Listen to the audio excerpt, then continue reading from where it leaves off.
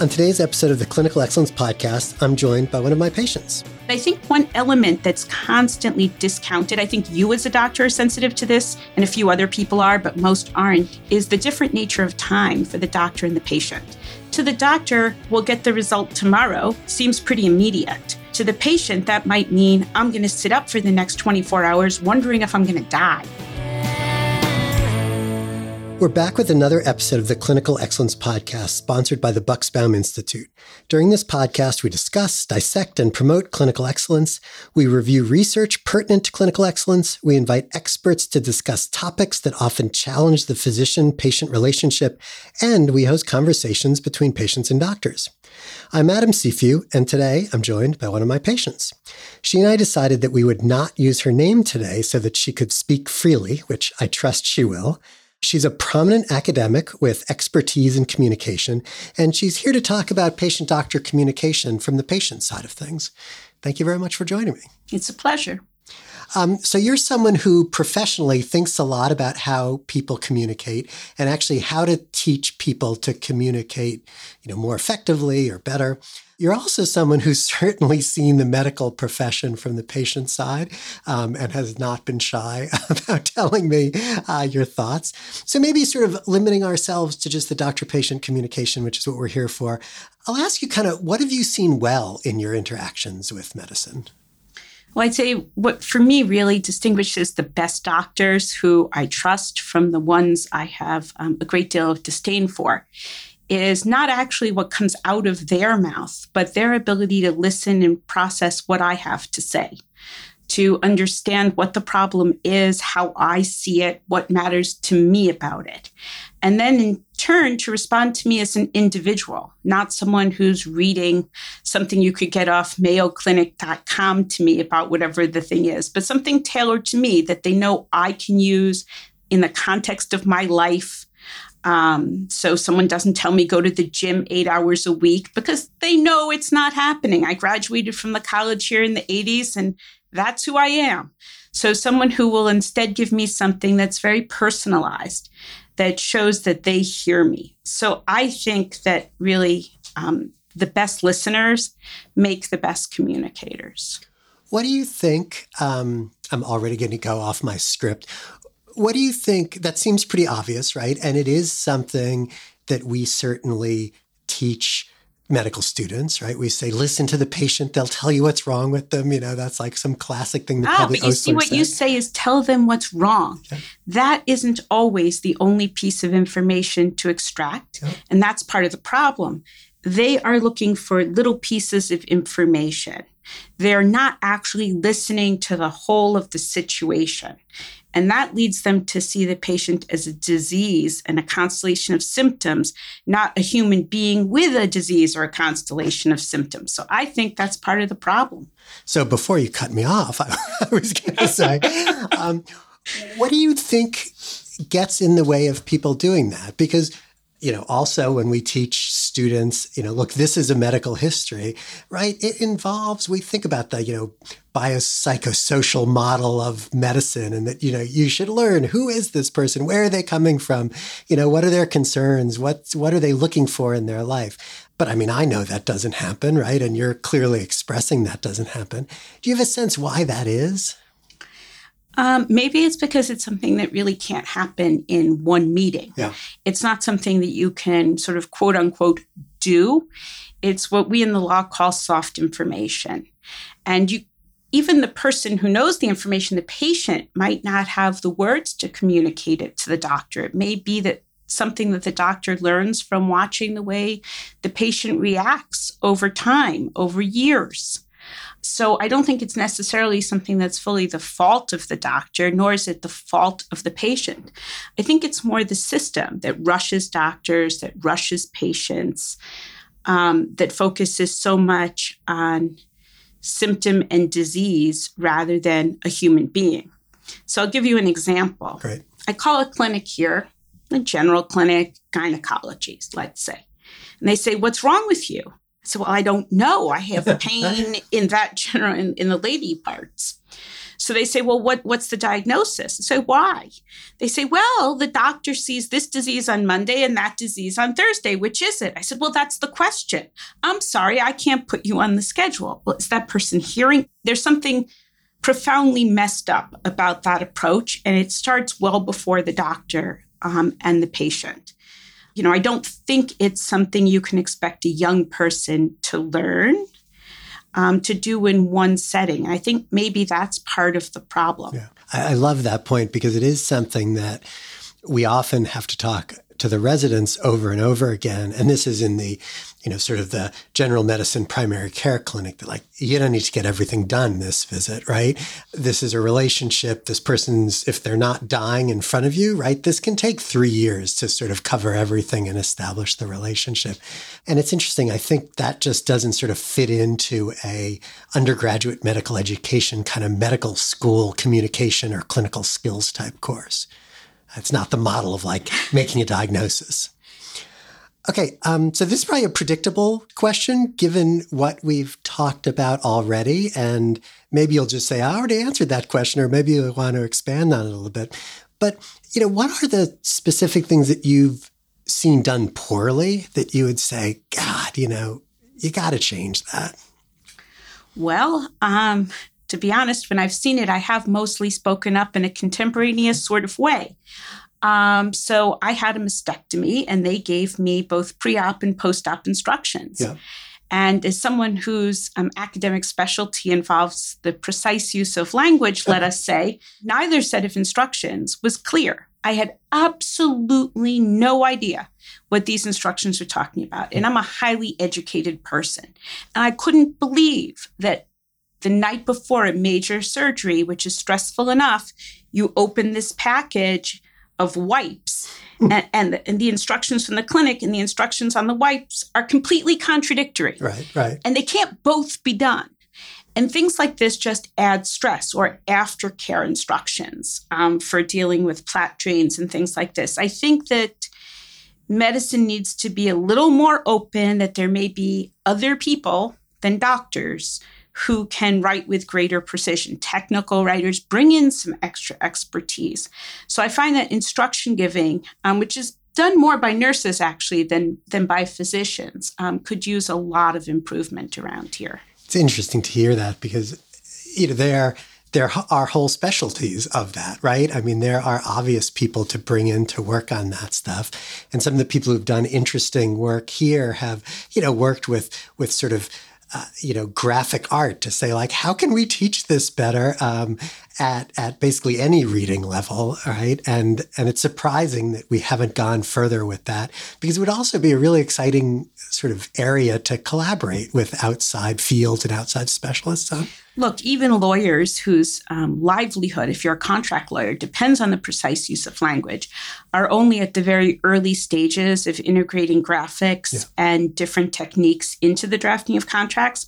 But there's a lot of really interesting work being done at the University of Helsinki. Yeah. So you might want to have a look at that. Great.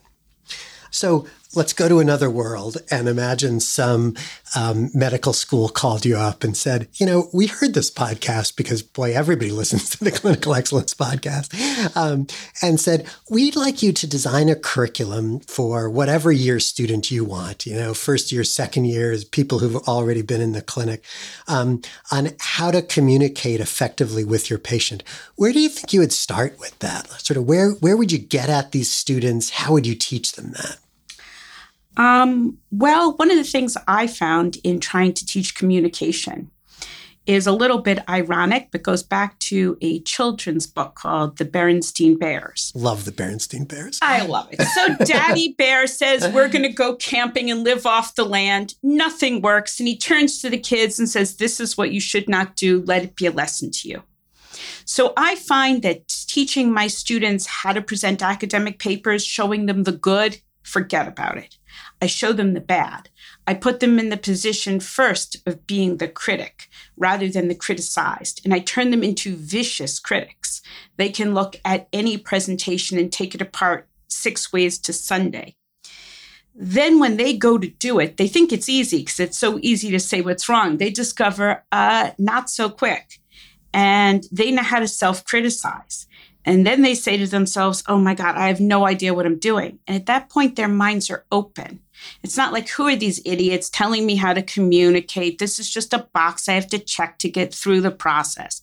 So that's how I sort of condition them to get them ready to hear what they need to hear.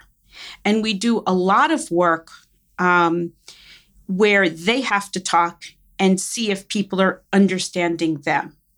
And not just experts, not just the big boss professor, but go around the room, take a model doctor-patient conversation, ask a resident to say how they would do the oral note on the visit. Yeah.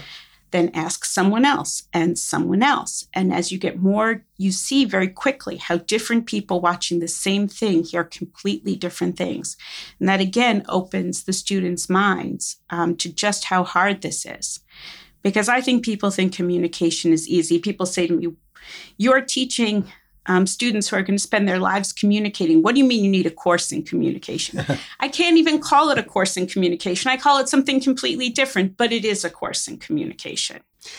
I love the way you talk about, sort of teaching the critique, because where I see that done often in the curriculum is where people critique classmates, right? So classmate interviews a patient, 4 students watch that and have to give feedback, but it's terrible because everybody's trying to be too gentle, right? Even the faculty member who's there at the time doesn't want to come off as the jerk, being like, I'm the one person who's going to criticize the student. Where I see it work best is exactly as you say, is when you're watching a video of yourself, right? You know what doesn't work. You see it, you're appalled by it. And then often having somebody there, maybe just going over the video who wasn't there with the patient to say like, okay, tell me what you did wrong, and then to build on that. But it's a great idea and so interesting to really start with, okay, we're going to watch someone else do this. And, maybe they're good, maybe they're bad, but there's always something they can improve on, and let the students start working there. Well, the other way to diffuse that reluctance to criticize peers is to task the person doing the interview and say, I want you to do some things deliberately well and some things you think shouldn't be done. And that way, it feels like the things that shouldn't be done are just there to be identified. And of course, the person did it deliberately. Right. And that's a way to break down the barrier of shame in the classroom if you have to do it in the classroom. That's great. I had a wonderful experience as a medical student, and I'll tell a story because it's my podcast. I can tell a story. It was when I was a medical student and was interviewing a patient on the psychiatry service, which was videoed, and then we watched it. And I thought I was falling apart. I couldn't figure anything out with this poor man I was interviewing. And as my classmates watched it, they're like, oh my God, you did such an amazing job pulling him out. And it's because I didn't realize at all that this person was psychotic. He was talking about his hallucinations. And I was so confused that I kept on asking questions. And my wonderful classmates, I don't know if they didn't realize that I couldn't figure out what was going on, or they were just being kind, but it was a learning experience. So you, fortunately, have a lot of time in front of you as a patient. I know from working with you over the years that you are not shy about telling people how you feel. And you generally, I think you don't think so, but you generally do it in a good, productive way. How do you feel like you work well with the doctors you do work well at to sort of give feedback as times go? And are there suggestions to sort of both the doctors, I guess, who listen to this and the patients who listen to this about like, how can, you as a patient or you as a doctor looking at your patient sort of improve in this realm? Well, I think as a patient, I could be more concise. That's something I could control and certainly do better. And that's in the feedback you give, you mean? No. I mean in how I present information to a doctor. Sometimes I'll get nervous. I'll present some of the information. Then it'll dawn on me an hour later something else. It's probably better to wait, 4 or 5 hours until things have unfolded and then explain it all at once. That would be more courteous and respectful of someone's time. But I think one element that's constantly discounted, I think you as a doctor are sensitive to this and a few other people are, but most aren't, is the different nature of time for the doctor and the patient. To the doctor, we'll get the result tomorrow, seems pretty immediate. To the patient, that might mean I'm going to sit up for the next 24 hours wondering if I'm going to die. Right. And time goes a lot slower when you think you are going to die. And so things like giving someone a heads up even a few hours earlier about a test result, even if it's just a text, all clear, talk to you later, can make all of the difference. And it also signals that the person understands that this isn't easy. Yeah. And it's not routine. It may be routine for the doctor, but it is no wise routine for the patient. And I guess I'm very critical of the medical system in general, but I am very happy with the care that I receive here. In fact, it would be probably my primary reason for staying at the University of Chicago, which might surprise you, but I just feel like I could not have a team that lets me think less about my own health, which in my case is a good thing, than the team I have here. Because you communicate, because you listen, because you talk to one another, and because most of you are what I call legacy doctors. And that is doctors who treat faculty as if they're colleagues. Yeah. That's when I reflect. There are a lot of things that you said that I wanted to say something about, but it's interesting when I reflect on my kind of growth as a physician, the thing that I've realized, over the years is, the ability to treat all of my patients as peers. And that's hard because, everybody's so different. People are different ages. You go through so much time where like everybody's senior to you.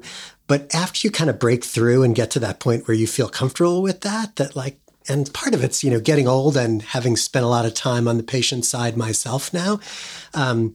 Boy, everything works better. You can feel it in the room, the way the patient's interacting with you. And empathy is so much easier when you're talking to a friend, even if it's someone who you wouldn't want to talk to once you leave the room, right? Your point about, people waiting for information, that's one of those things that what I was taught was so wrong because we learned so much, never give bad news on a Friday.